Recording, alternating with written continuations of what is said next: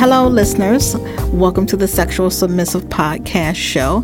I am your host, the Submissive One. Today's topic is living life. So, I'm going to tell you a little story. A few years back, I met this guy. I think it was about 1999. I was at this club with the girls, and as usual, like all females that go out, I had on a really short skirt and some cute sandals, and my toes were out. So, he watched me the whole night without saying a word. My girl asked me, was I going to say something to him for staring at me all night? At first, I was like, nah. Then I realized not only was he looking at me, he was looking at my feet. I didn't pay it any attention because, hey, I did have on sandals and it was February. So I would probably do the same thing. But eventually he said something to me and told me that I had some of the prettiest toes he had ever seen and that he is not a foot person.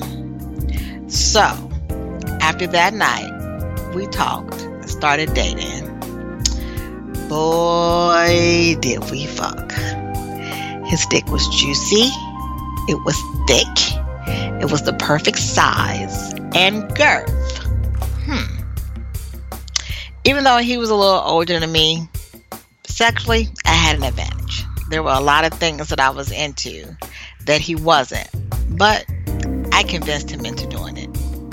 He says to this day that I'm the only person that can handle him sexually, that he had ever had anal sex with, and that had ever made him come giving him head. Trust me, I feel the same way about sex. It just wasn't the same after him. So now, I'm just living my life. How about you?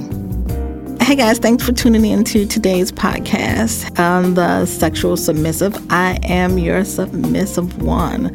Hopefully you'll join in on the actual website at thesexualsubmissive.com. Leave me any comments, thoughts, dirty thoughts. Clean is never wanted, always dirty.